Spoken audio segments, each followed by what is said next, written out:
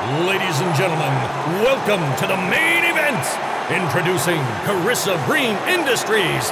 Let's get ready to launch! Today, we're talking with Duncan McCallan, a veteran in the US security industry, covering a wide gamut of technical disciplines. He is now president of Operandus LLC, a company dedicated to improving the security posture of all of their clients using their proprietary technology.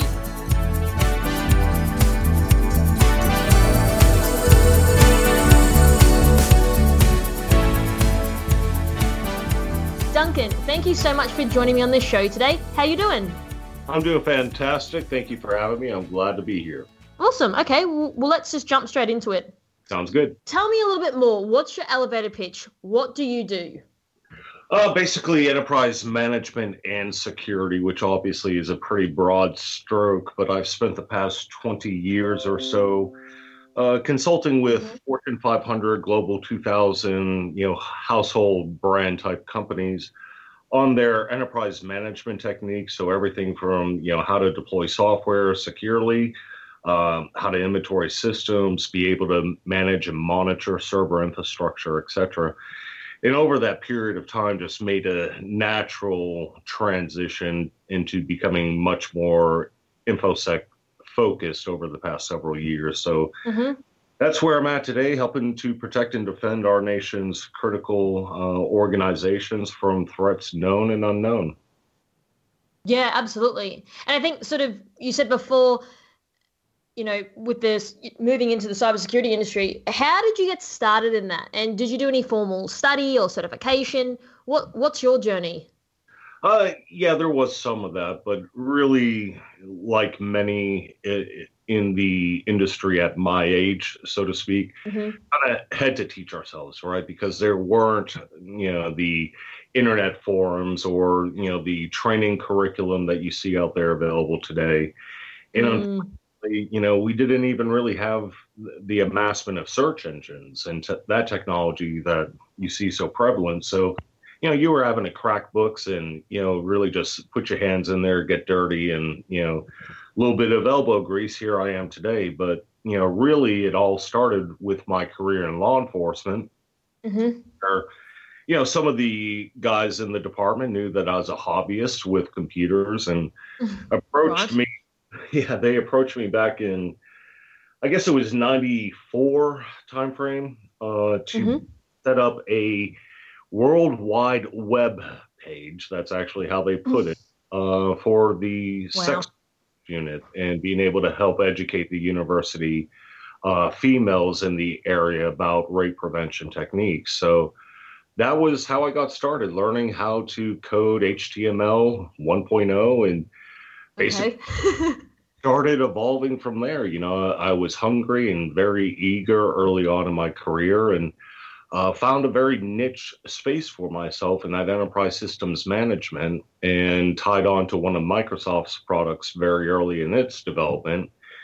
And that has now turned into everything that you see managing Azure and, O365 and Xbox and all the backend, all that is using the same system center infrastructure that I've been consulting with for 20 years. So it was kind of my baby, and watched it grow up with me as a young parent myself, but that was my baby, and really just carried it through its maturity. And then, as it started adding more and more security relevant components, that's when the light bulb went off in my head, and where I started to make that transition into InfoSec today. And, you spoke about training and stuff before earlier on. What's your opinion now in terms of, there is a lot of training out there. So how would someone sort of identify the best route to, potentially move across from a different part of technology into security, or someone that's new starting out? What's your advice on that? The problem is, you're right, there is a lot more training opportunity out there today.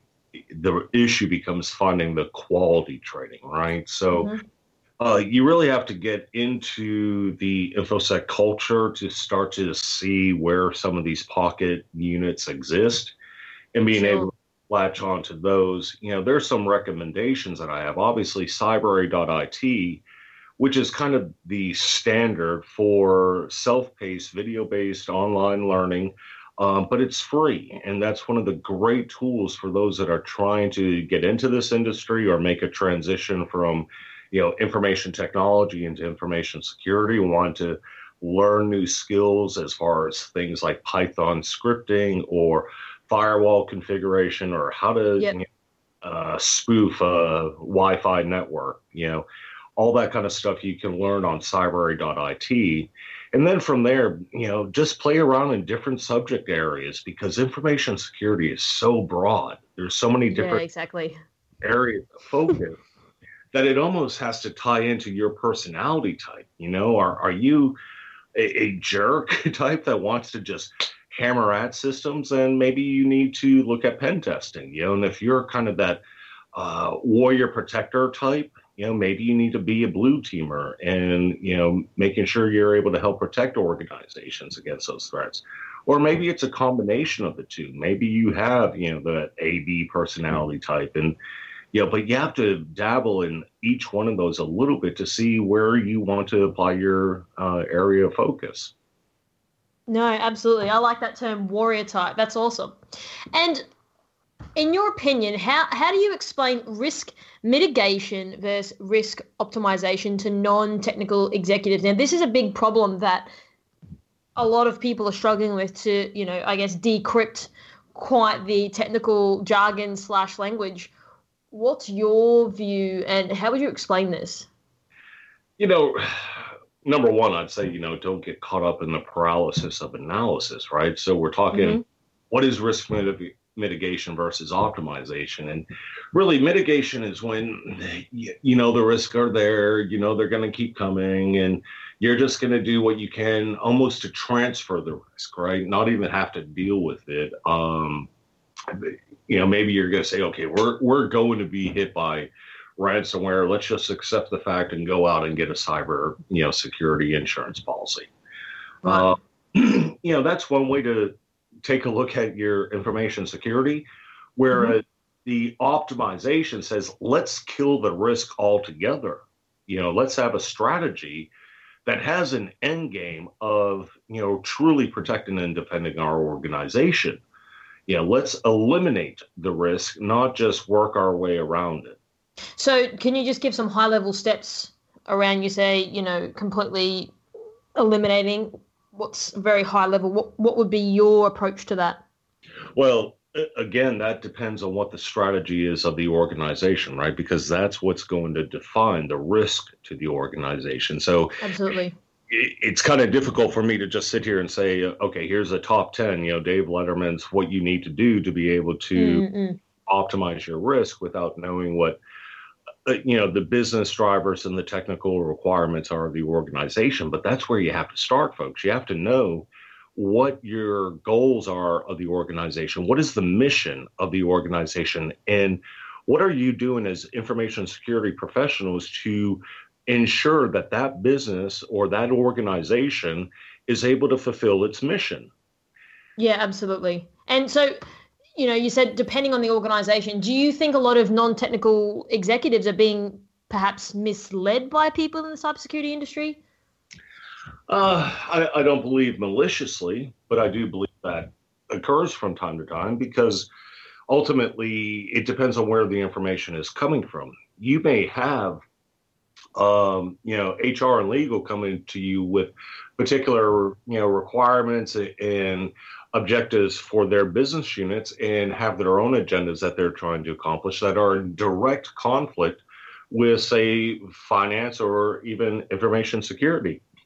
So they're having to make these decisions based upon the information that they have at the time, and everybody tends to have their own agenda. Even within InfoSec, we see this happen a lot, where you're taking information from the engineers that are saying, hey, I just went to B-Sides Austin last week, saw this kick-ass demo of this particular product. We really need this. And oh, by the way, boss, it also has a $250,000 license. It's great, but where's the information coming from, and what are the motivators behind it? I think my last question around this particular topic is, there's a lot of vendors and product services. What's your approach to non-technical executives? How do they cut through the noise, and what's some of their, I guess, buying process look like? Because they are bombarded with 55 different products. What's your advice to perhaps someone who does feel perhaps overwhelmed and not really sure where to start? Well, first thing that they can do is, obviously these business decision makers at the level of, say, a CISO or a CTO, there's professional organizations, both, in their local areas as well as online, that they should definitely be a part of and be able to have their own network of resources that they can reach out to and say, hey, John, have you heard of XYZ, product, or do you know of solutions that can fit this particular need? They need their own network of their peers at their level to be able to help guide them in the right direction from a trusted source that isn't motivated by, closing a deal. Then I'd recommend working with SI or solution integrator partners that have relationships with the software vendors or hardware vendors that they're able to bring to the table and facilitate a knowledge base, proof of concept around these solutions, and be able to have the risk and score matrix there to be able to say, based upon your requirements that you gave us, prior to this, here's a score matrix for each one of the vendors, with the items that we were able to come up with, and here's the top vendor based upon that score matrix. That's something that any SI partner that these organizations are working with should be able to produce.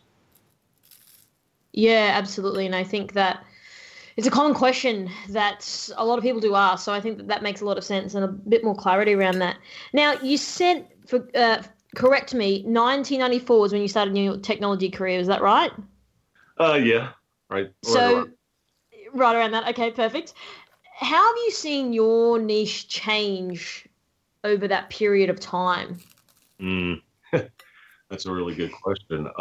There's just been so much maturity. You have to remember, I got into this before the TCP/IP stack was included in Windows.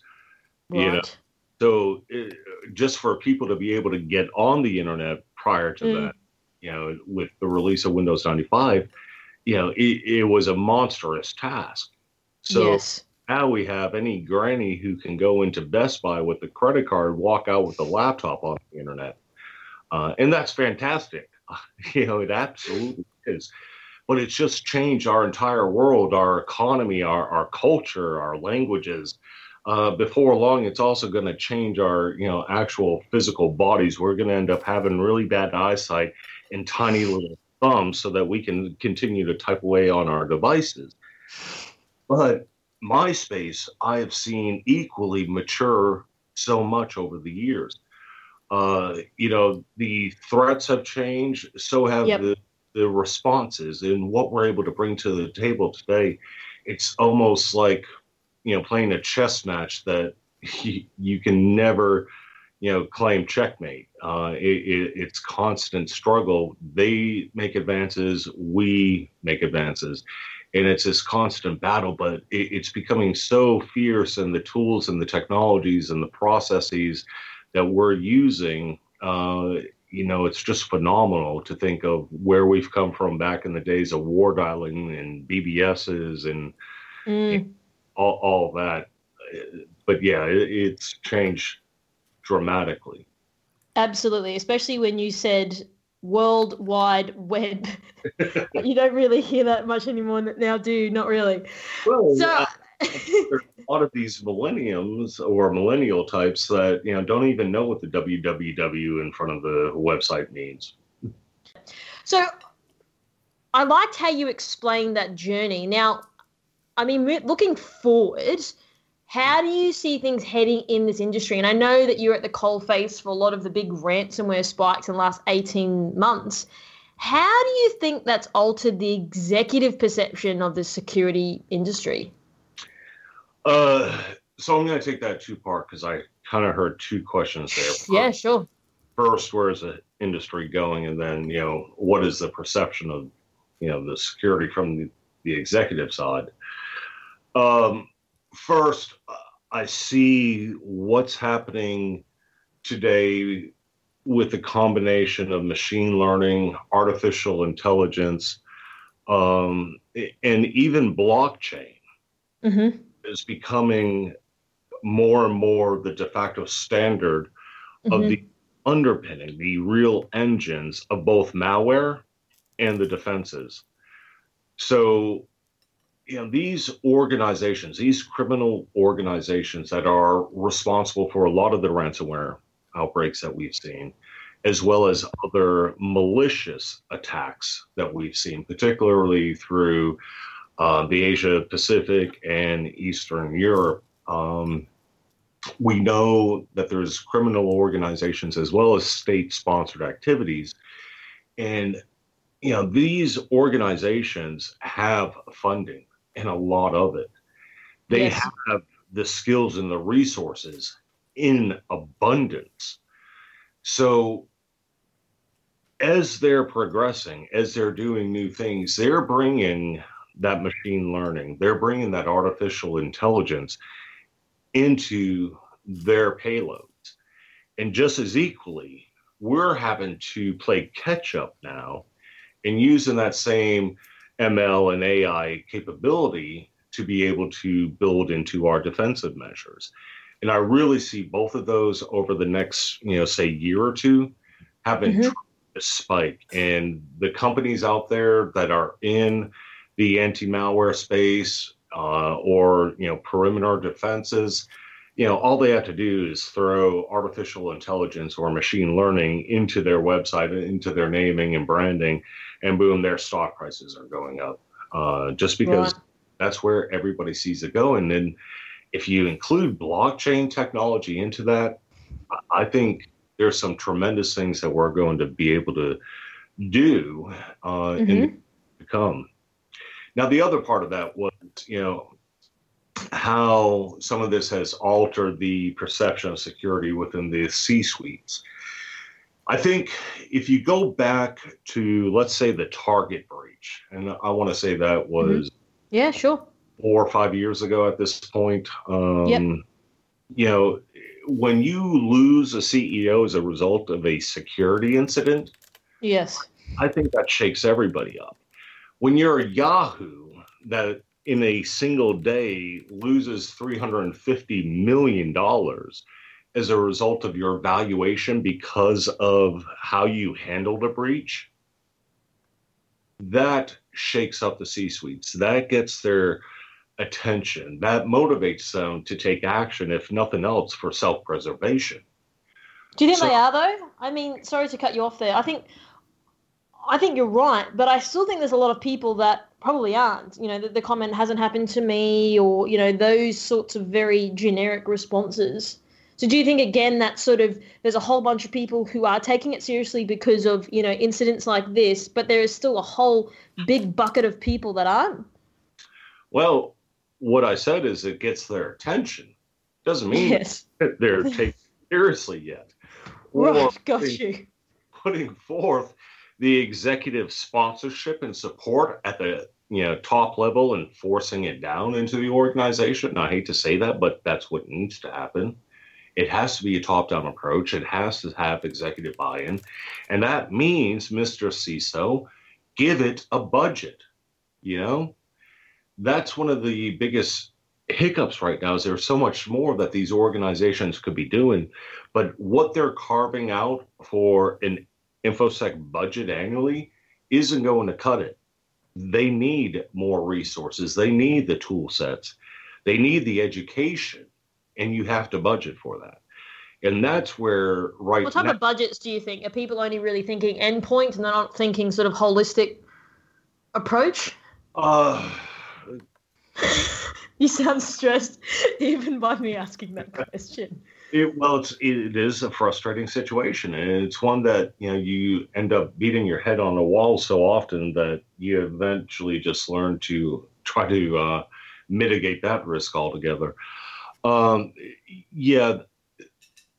the problem seems to be that a lot of times where we are going after point solutions, right? And we're not taking advantage of how do we get more out of what we've already bought.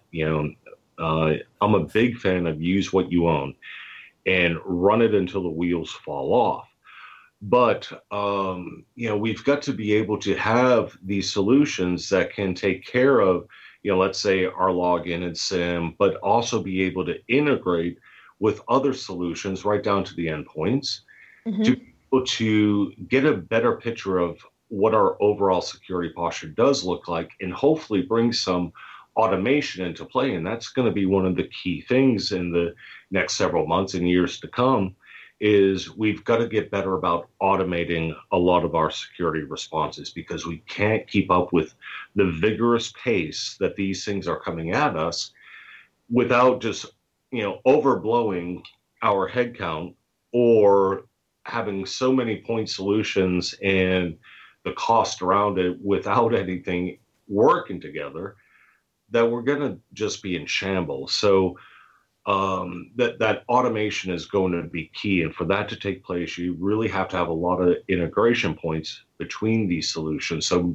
that's one of the things I'd encourage executives to be asking of these vendors is what other solutions do you integrate with? What APIs do you have available both at rest and, in transit, and being able to make sure that you're able to get the most bang for your buck, so to speak. Well, I mean, that's very interesting because, a lot of these, I worked in the banking and finance sector for a few years and, a lot of them are still running on these legacy systems. So I think very good, question. It's all good having these shiny new toys, but I guess if there's no integration there, then people are wasting a lot of money on products and that they can't really use. Right. And it's, comes down to that visibility and integration, automation. It all starts with how well or how open are you to integrating with other solutions? No, absolutely. So I guess speaking on the solution side of things, how important is a solution like Optics X for enterprises? So that's one of our solution offering branding. So Optics X is kind of a play on the multiplier of your visibility, what we were talking about. And in specifics to your security posture. So both for the mid-market as well as enterprise customers, we have different tool sets that we bring to the table to be able to very quickly identify endpoints within the environment, both server and workstation, and be able to go through a rapid assessment of what their security posture is, reporting all this information back. And then again, through our automation, being able to very quickly produce some risk score matrix and detailed reporting of everything that we've discovered in the environment and where your vulnerabilities are and what attacks are possible as a result. So it's really just giving them that visibility very quickly, very easily in a format that's easily consumable. Now, from there, what we end up finding is that more often than not, customers want to engage us for remediation because ultimately, if all we do was provide the Optics X assessment and reporting on a quarterly basis, every time we go in and do an assessment, produce a report, tell them where the vulnerabilities are, we'll come back, do it this quarter, and guess what? 90% of those vulnerabilities will show up on the report again. Just because they're tasked and overburdened, so they do look to us as output of those engagements to also remediate. Right. So you said before about, presenting in a way that is digestible. Is that palatable for people who aren't technical, or is it more for a technical audience? Yes and yes. So it is very consumable for non-technical because that's where the executive summary, the risk scorecard and whatnot to play, but then it breaks down where you're able to drill into detail. Okay, so we have 107 vulnerable systems out of the 2,000 that were scanned. That gives an executive a high level, but then we can drill through and be able to get to the detail. specifics. Okay, so we have a remote code execution with a high, risk factor for, 10 systems, and be able to see which of those 10 systems are impacted. Yeah, no, that's good. So I guess it gives that a high-level landscape for the executive, and then it sort of moves more into your subject matter expert to go and remediate. Exactly. And what are you seeing as the biggest challenge or roadblock to the full-scale adoption of this improved security posture? The biggest challenge, I would say right now, it's what we were talking about earlier, and that's the boardroom, the decision makers at the executive level take seriously enough for there to be appropriate resources within the organization to be able to effectively manage the security posture. And that may be simply that we don't have enough technical resources in the industry. It can be that we don't have the right training for the resources that we have to work with in-house, or that we haven't allocated enough training or training budget for those resources. And then it just comes down to, again, the cost and complexity of what we're having to deal with on a daily basis. And with limited budgets, with limited resources, how does an executive today prioritize where his team is going to spend their time and where he's going to spend his money? Yeah, no, that's right. And I think you sort of mentioned before about taking it seriously. And I think that's one of the things we're trying to do at KBI as well, is show, and we're starting to, go on that trajectory now of showing the importance of it, but in probably a more creative and a different way. So people do start looking at it more seriously. And it's something that, again, that they can digest and understand. And it's not one size fits all as well, because what's important to Fin Services is not necessarily what's important to other sectors as well, in terms of the level of importance, the risk, and what really keeps people awake at night. Exactly. So if you could give one piece of advice for enterprise organizations to start to adopt today, what would it be? I would say I'm divided between two things. One would be to take the CIS top 5 security control and focus on improvements in each one of those top 5. Mm-hmm. Now, that's going to include things like, having a good hardware inventory, having a good software inventory. Without knowing what's out there in the environment, how are you supposed to protect against it? Those kinds of things. And that operates, the CIS controls, the 20 CIS controls, operate very much on the 80-20 rule, right? So you're going to spend 80% of your time on those top 5, but you're going to, get the return that you're looking for there. So that's one thing. The other that I would say it's kind of 50-50 is have a cybersecurity risk management plan. There's plenty of examples out there from MIT, Harvard University. Right. Yep. But really just get a solid cybersecurity risk management plan in place. Make sure it has executive buy-in.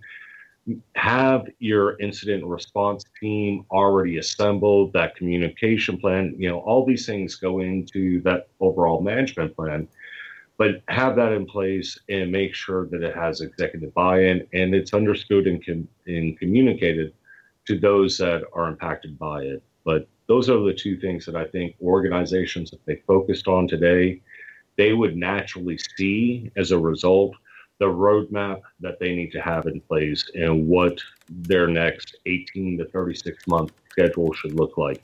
Yeah, no, I think that's a really, really good response. And you spoke about executive buy-in. I was speaking to a CISO the other day here in Australia, and he said that he was hiring or recruiting for a role that was like a cybersecurity influence lead. So I'm guessing that that's sort of the interface between the security function as well as the business. And it might not be someone from a technical background. It actually probably is someone that is a really strong communicator that can take those technical language and communicate it into executives that are going to understand and put it in ways like you mentioned earlier, that people are going to turn their head and go, okay, yep, I'm getting buy-in from that. And I think that's something that people should start looking to implement to get that cyber influence lead, so they can go into organizations and say, look, this is exactly what you need, and have that ambassador within your corporation for that person who is advocating to executives, but also to the larger organization. Right. Absolutely. And, that plays right down into the business unit level as well. So as you do start to make this maturity in your InfoSec model, Mm-hmm. going to be, members of your business unit that you're going to want to appoint or have volunteer to represent that department, because you can speak to them and then they can speak back to those business units in a language everybody can understand. Well, that's the thing. And the way in which I put it sometimes is the language thing is, I might be speaking Italian because I'm half Italian, although I can't speak Italian. And it's like I'm talking to you and perhaps you're speaking German. We're talking, but no one's understanding each other. And that's sort of a way in which I communicate to people about technical versus business and how they're talking, but no one's understanding what's happening. Right. We all need to learn the language of mass so that it's universal. That's right. Well, Duncan, thank you so much for joining me, and I hope we can get you back again for a follow-up conversation soon. But lastly, how can people get in contact with you? I'm very easily found. Unfortunately, I am a target for OSINT, but right. Find me on Twitter at InfoSecWar. And I'm obviously reachable on LinkedIn, just standard URL and Duncan Macklin at the end. Awesome. Well, thank you so much. All right. Well, thank you.